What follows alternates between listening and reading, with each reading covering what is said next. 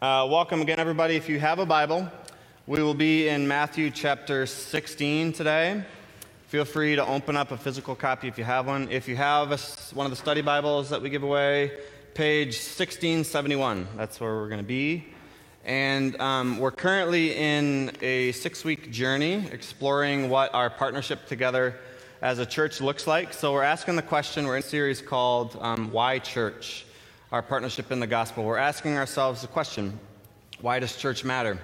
What are we actually doing here when we gather? What are we doing when we serve? What are we doing as a group that identifies as Christians? We're exploring what it means to partner together to really, like, the mission end goal is to be good news to the whole world, that we would take the mission that God has for the world in partnership with Him to let the whole world know. And we start here in our homes, we'd start in our neighborhoods, and Jerusalem, Judea, to the ends of the earth. So Harbor Churches kind of boiled it down to 4 commitments that we think describe the core of our partnership together. And next week we'll put these out in the aisleway, but here's a little partnership card. We're inviting you to join in partnership together. If you were here a couple weeks ago, you heard me talk about commitment and why commitment matters. This is less like a subscription to Netflix and more like a certain kind of marriage, a certain kind of commitment to each other, that we would take God's mission seriously. So without having an exhaustive list of, like, what does it mean to partner together? Does it mean you're in like a club or you get like a certain benefit? No, it's like we're a part of this mission that God has brought to earth through Jesus, and we get to the privilege of growing ourselves to become more like Jesus, but bringing that mission to the rest of the world. So we're going to invite you over the next couple weeks, if you feel like you're in to commit to this church together, we want to invite you to fill this card out, and you can put it somewhere, we'll tell you where, as a way to say that you're in. And I do like to say this every time I mention it. If you're the type that really resists things like this, especially in a church context, that's okay. Just sign it spiritually, and we will join in mission together, okay? I get it if it feels like there's too much institutional feel to it, even though we did our best to make this come from the heart. I wouldn't want that to be a barrier for you. So we are on mission together, and I do invite you to take these things seriously. So last week we talked about our first commitment, which I'll read for us again, which is saying yes to God. And it would be this: I believe in my heart that God raised Jesus from the dead to be my Savior, and I profess my commitment to His Lordship over my life. Last week we talked about that our starting point together, what unifies us, it's our belief in Jesus. That is the starting point for our unity, and that God sent Jesus to save the world. Today we're stepping into the second commitment, partnership commitment, a little bit further, and that one is this. I'll read that to you. It's saying yes to next steps. So it's one thing to just say yes to the idea of Jesus and maybe to give your life to Him, but really, what does that look like to live that out? It means saying yes to next steps. I commit to take next steps to become more like Jesus and to help others do the same. So the Bible uses the term discipleship. It's apprenticeship under Jesus. It's getting your feet dusty as we follow after Jesus and as He walks in the desert, our teacher, our rabbi. So we believe that simply thinking a certain way about Jesus in our hearts, although that is important, is not actually the end game that God has in mind for what it means to be a Christian. It's not just a thing you sign. It's a life you live. Being a Christian is not just about going to heaven when you die, although that's important stuff. In fact, Jesus seemed to actually emphasize, though, His desire to see more and more of the heart of heaven come to earth. Like he talked about the kingdom of heaven, that we wouldn't just agree Jesus is who He said He was and then just kick our feet up, but that we would join Him in His passionate mission to let all people know that He deeply loves, and Jesus came to die and resurrect for every person on the planet who places their faith in His name. The first followers of Jesus learned to do that by walking in the footsteps of Jesus. So how appropriate is it today that we're talking about next steps? They literally walked in His footsteps. They literally took steps with Him. They learned to be like Jesus by walking with Him one faithful step at a time. I did an experiment last night because my sermon writing process is entirely strange. I learned that to get from the back door of my house to the back door of this building is 1,642 steps. I counted.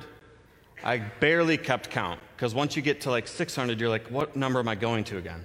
I did the best I could. So around 600 or 1,642 steps. And I did that last night at 9 p.m. I walked here, but then I scooted back home. I brought my Razor scooter that I got from Once Upon a Child. It was up in the rafters, and I thought, I need to have that so that I can chase my kids around on it. So this is mine, and it's not yours. You can't touch it. But I brought it with me because I figured, you know what? I will get home a lot quicker. Don't worry. I was careful. I know it was dark out. I made sure nobody hit me. I watched where I was going. Do you think I'm crazy? Half of you did this. Like, I'm not sure. Actually, can I just tell you something, guys?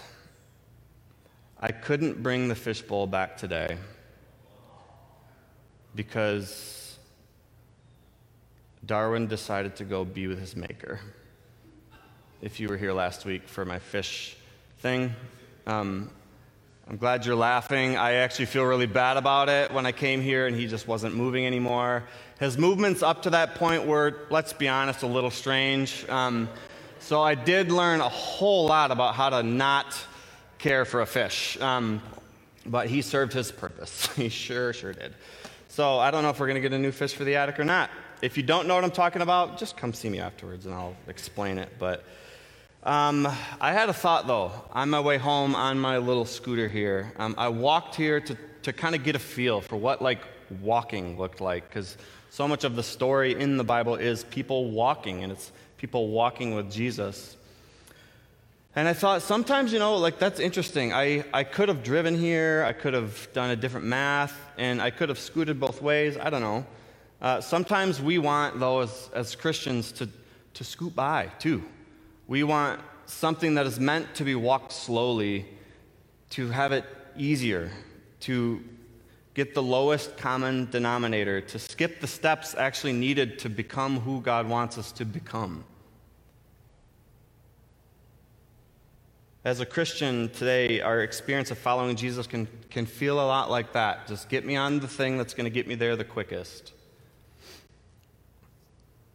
But what we find is a life that's truly becoming like Jesus is filled with many, many next steps to become more like Jesus, to embody this mission that he has for us, to live like he taught us to live.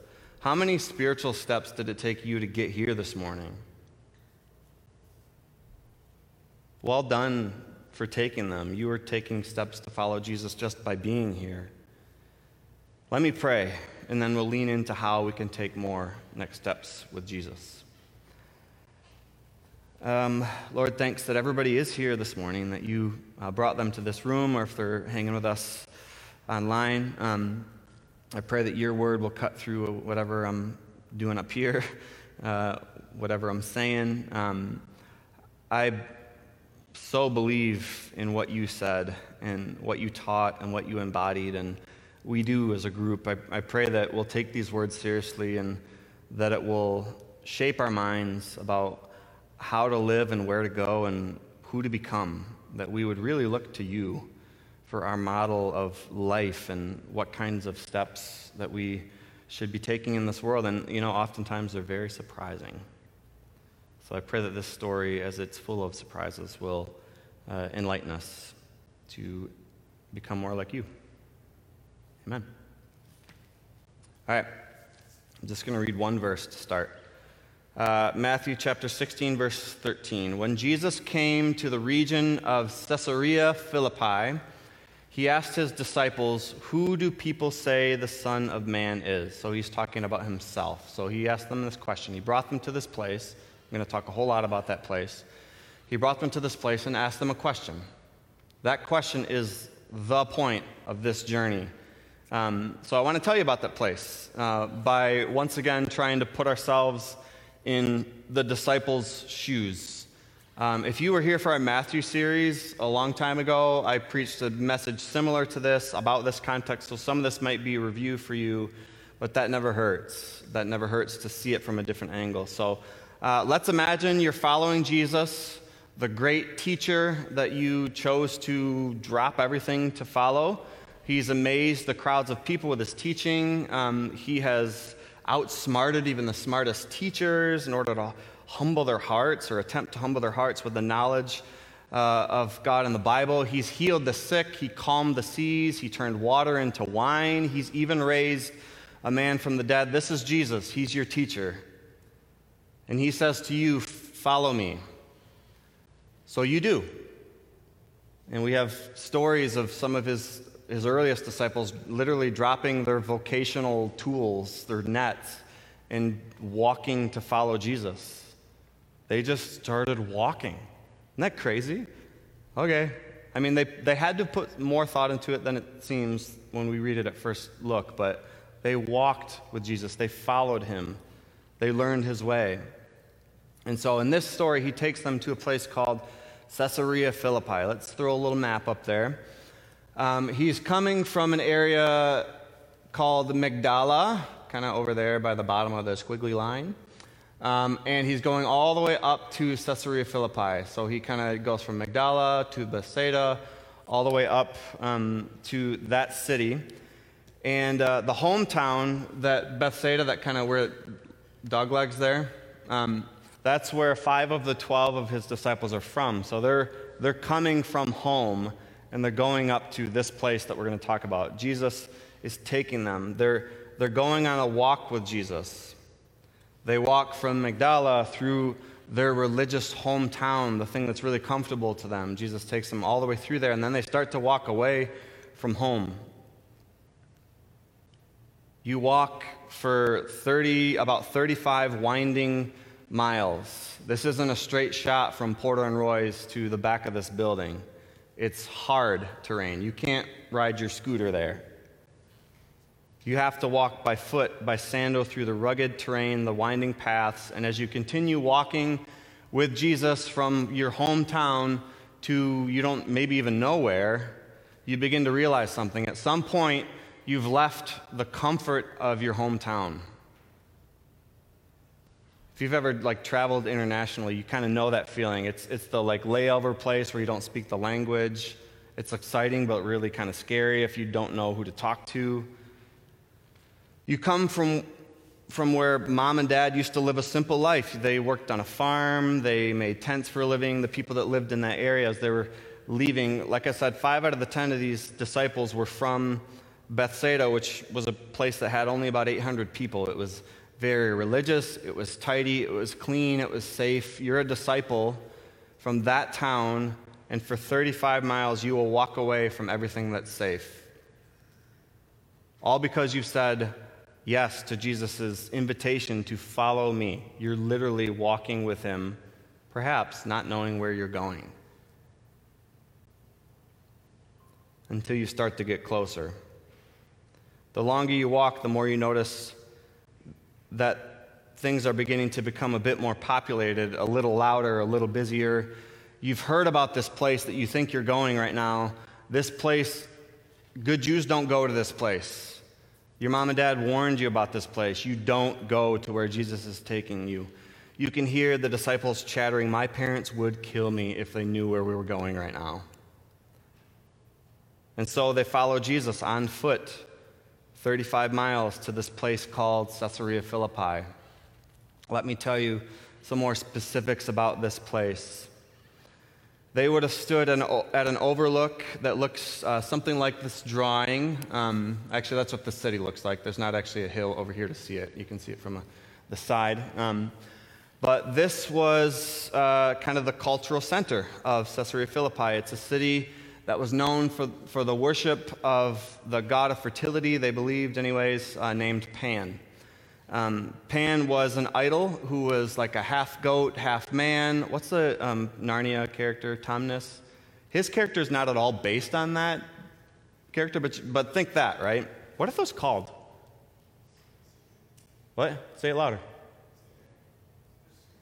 Okay, I can't hear you, but yeah, that. We'll go with that. Okay. They would do this stuff, and I'll unfold. Are there children in the room? Yes. Okay, so we'll unfold what we can. They would begin in the white building on the left side of the screen. That's where a lot of the stuff happened. Pan worshipers would go in there and sit in that building for minutes, hours, days. They would sit and wait there for the spirit of Pan, this idol god, to arrive. They believed that if they sat there long enough, that something would change. That Pan's spirit would enter them and they would be enlightened. Did this really happen? Well, they believed it did. And you'll notice that in the back of that building to the left, there is an opening, a cave in the back of that building. And let me show you a picture of kind of what those ruins look like today. This must have been a drone shot. So I've sat in the rocks up to the right there and walked this path, but that cave back there, that had a giant hole in the bottom of it, and it was discovered in modern days that there was a slow supply of methane gas seeping out slowly over time. So as these worshipers of the god-goat Pan would unknowingly sniff this gas because the building was in front of it and closing that air in, they would get high. And the spirit of Pan would kind of enter them that way, I suppose. And while they would get high off the methane gas, isn't this fascinating? This is like history. While they would do that, that's when the stuff that would really kind of distinguish, I guess, this place began to happen. As an act of worship to Pan, they would perform sex rituals with temple prostitutes that would begin with human beings and would end with goats. At times, they would sacrifice young women to their god. They would kill a goat, put it into the spring that came out of there, and if the dead goat's body came out, then that means Pan was not happy with them, so they'd try to do it again. At times, these things would happen, and their rituals, there's much more to the rituals, but I think that's probably all I'll say from the stage at this point. But let me tell you a little bit about that cave, a little more about it. So if you zoom into the cave in the next picture, I took that picture when I was there last year. Like most of the world at the time, the people in this city, Caesarea Philippi, believed that the underworld was a place that was known as Hades. So a hole, a cave of which water would come out. They thought, well, that must be the gateway to the underworld. That's why being fishermen was such a scary job too, because they didn't really know what was down there. So they believed that this was a gateway to Hades. They believed that Pan's spirit lived down there and would come out of the cave and fill them up with his spirit.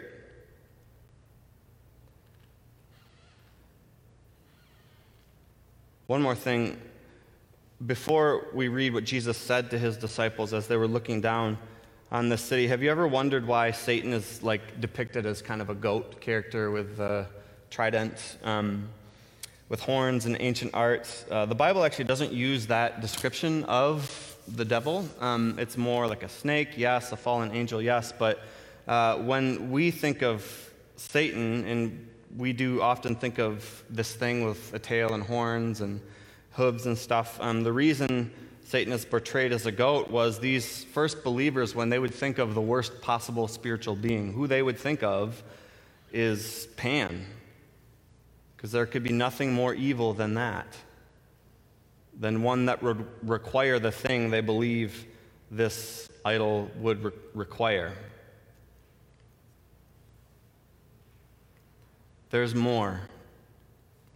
I'm not comfortable saying it from stage, but Jesus takes them there. He takes them to hell on earth, to them. He takes them there to the house of Pan, to his door. And he says these words. When Jesus came to the region of Caesarea Philippi, he asked his disciples, "Who do people say that the Son of Man is?" They replied, Some say John the Baptist, others say Elijah, while others Jeremiah or one of the prophets. Jesus is like, yeah, but what do you guys say? You've been following me for 35 miles. You were willing to walk all of this way. Who do you say that I am? Verse 16. Simon Peter answered, you, and he's overlooking this scene. He's hearing the noise of this place. He's seeing these practices, these detestable, evil, degrading, oppressive practices. And Simon Peter answered this, you are the Messiah, the Son of the living God. He's saying, you got to be the Savior. You're the one to rescue us from all this. Jesus took them all the way out there just for that question. And Peter gets the answer right. Jesus replied, blessed are you, Simon, son of Jonah, for this was not revealed to you by flesh and blood, but by my Father in heaven. Remember last week we talked about Jesus entering the fishbowl, the word of God. Okay, sorry, sore subject. But you remember the idea that God is speaking. He reveals himself to us when we lean in to hear. And apparently Peter heard correctly. So he says, blessed are you, Simon, son of Jonah, for this wasn't revealed to you by flesh and blood, but by my Father in heaven. And I tell you that you are Peter, and on this rock I will build my church. And the gates of Hades, interesting Hades there, right? They're overlooking the place that they believed was Hades. Even the gates of Hades will not overcome it. I will give you the keys of heaven. Whatever you bind on earth will be bound in heaven. Whatever you loose on earth will be loosed in heaven. Then, this is always strange to read this if you're not familiar, then he ordered his disciples not to tell anyone that he was the Messiah yet.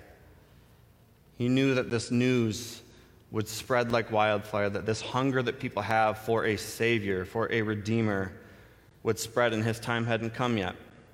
So Jesus took them all the way there to have this interaction with them. 35 winding miles in the desert, in the rock, in unfamiliar places. And since apparently I'm into footsteps now, I tried to do a little estimate, like how many footsteps is that actually? I know how many it is from my house to this building, but how many steps might it have been for them? And this is probably way, way off. So this is a very rough estimate.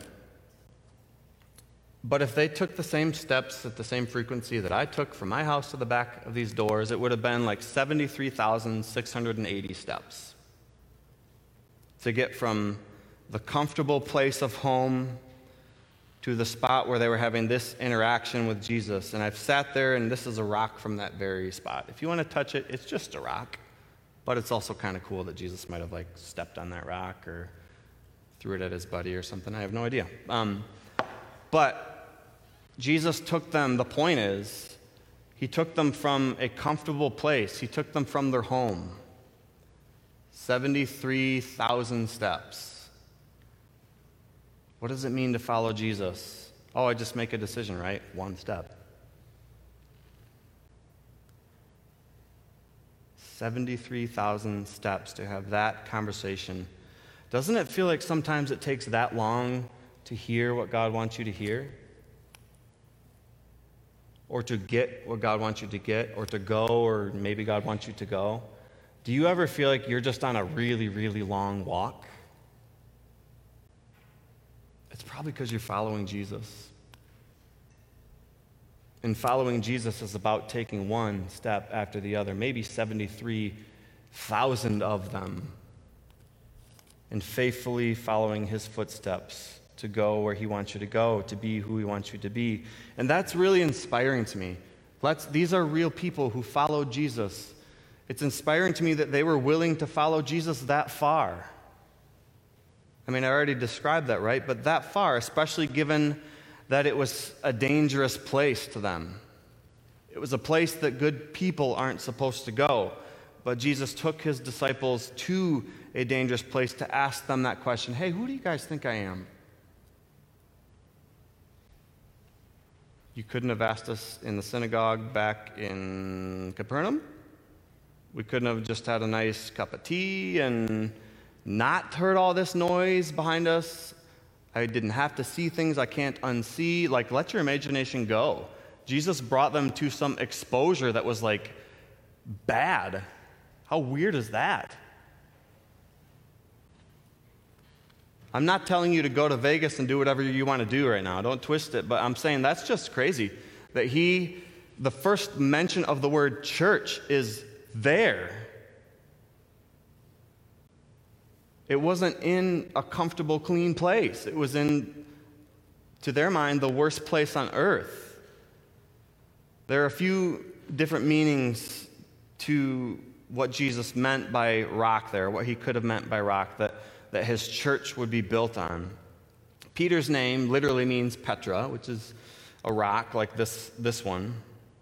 So in one sense, he's kind of talking about Peter, this first leader in the church, that you, the one who's willing to follow me all the way out here, it's built on people like you, but it really is on his confession that you are who you say you are, Jesus. You are the Savior, the Messiah that we've been looking for, that the world has been crying for.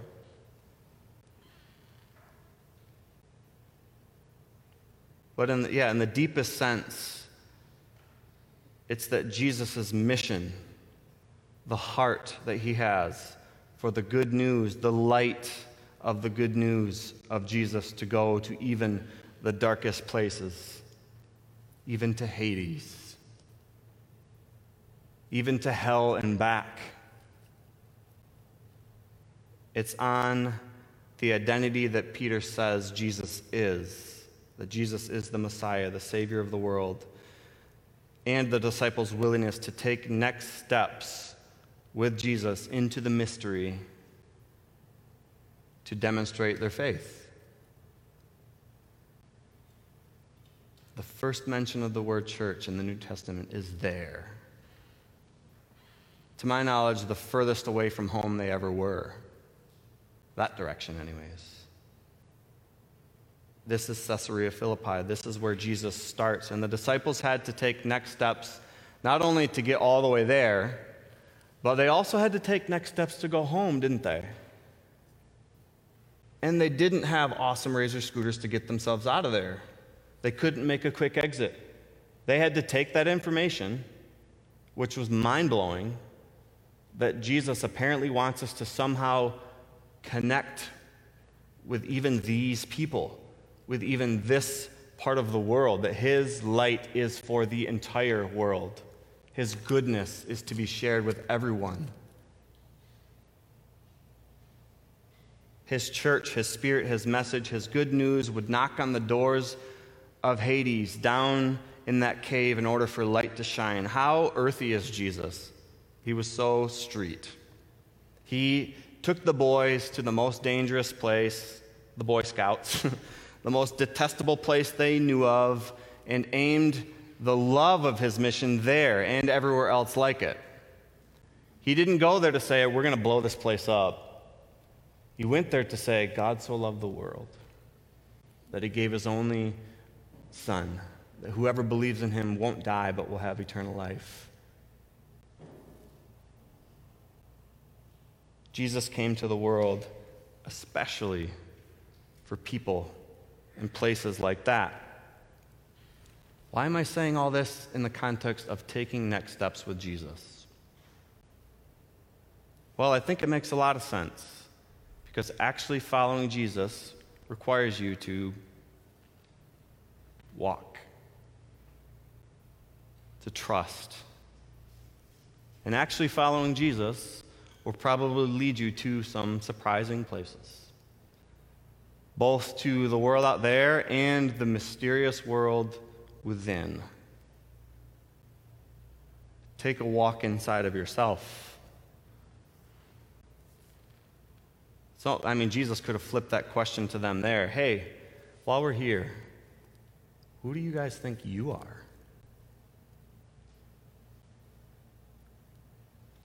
Well, I'm someone who's pretty freaked out to be here right now. I'm someone who doesn't know what to do with this information. I'm someone who doesn't know who I am anymore. I'm someone who has let myself down.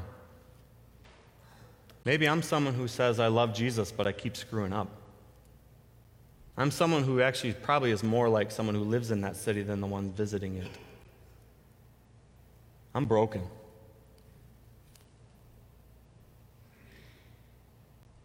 Jesus took them to that place that his message in his church would be especially for people living in those places, even in the grossest conditions. Man, God so loved the world that he sent Jesus to take a group of people to hell on earth in order to tell them that I love these people. My church is for everybody. My love should extend with you every step you take in my name to bring that love with you wherever you go. Jesus came to offer a better way, a way back to God for every person in every dark place on earth. So, hey, guess what? If you think that you've strayed too far, think again, because Jesus' starting place was in a pit where people get high to have sex with goats. He loves you. That's powerful. But I'm going to say the most obvious thing that you will ever hear. If you want to get somewhere, you have to take steps. If you want to get to who God has created you to be, you have to walk.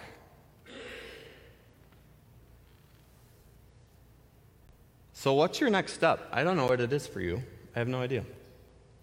I'm not sure what you've been thinking of as I've been talking. What's your next step? And I maybe should have changed the language, because it's not just a step. 1,642 steps to get here. How many things did you have to say no to come here this morning?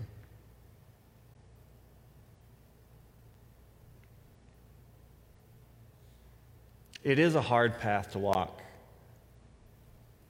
But there's going to be pain either way, isn't there? You've heard the phrase, there's the pain of the change or the pain of staying the same. Jesus offers freedom. He offers life to the fullest and eternal life beyond. We can either choose to stay the same, in the same cycles, or we can say yes to the walk. The beautiful thing is, we get to follow Jesus from a place of love, not for a place of love. It's not like you walk behind him so that he'll love you a little bit more with every step. He already does. And the response for us is to get to say, oh man, you love me right where I am, then I'll drop my nets. I trust you.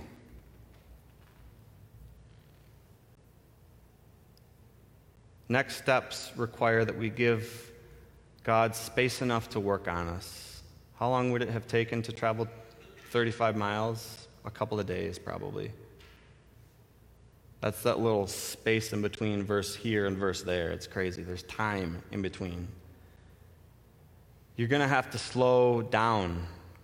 This is me talking to you now. You're going to have to slow down. I have to slow down in order to know what God's next step is for me.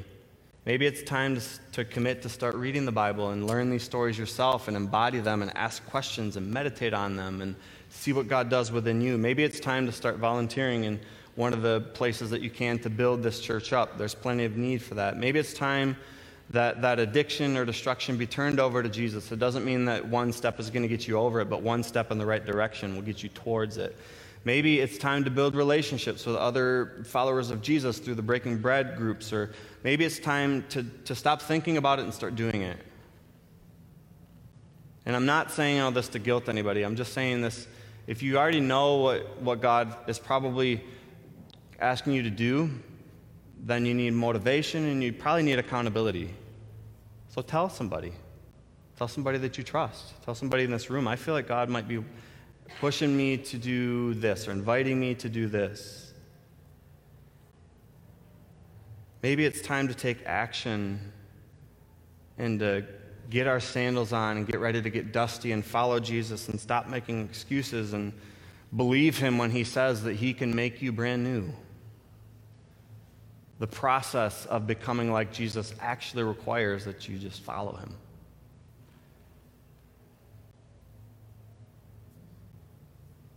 Even if it's scary. Jesus promises, this is why his teachings are so thoughtful all the way around 360. He promises that he will be with us every step of the way, that you're never alone because the Holy Spirit is with you. But also look around you. If we could count the steps it took for all of you to get to this room, I'm sure it would well exceed 73,000. It'd be way more than 1,642.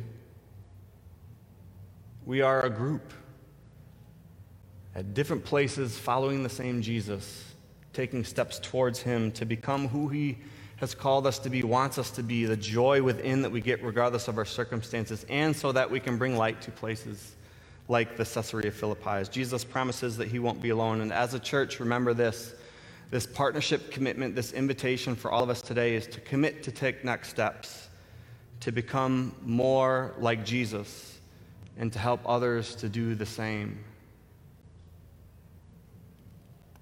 Let's spur each other on. Let's commit to taking next steps with Jesus together. Let's go to where Jesus went and aim to become like Jesus is. It's an invitation to get to be a part of something bigger than ourselves, but we have to be willing to not just think about it. We got to be willing to take some risk. And we'll find that we really do become who we were truly created to be when we trust God with who we are every step of the way.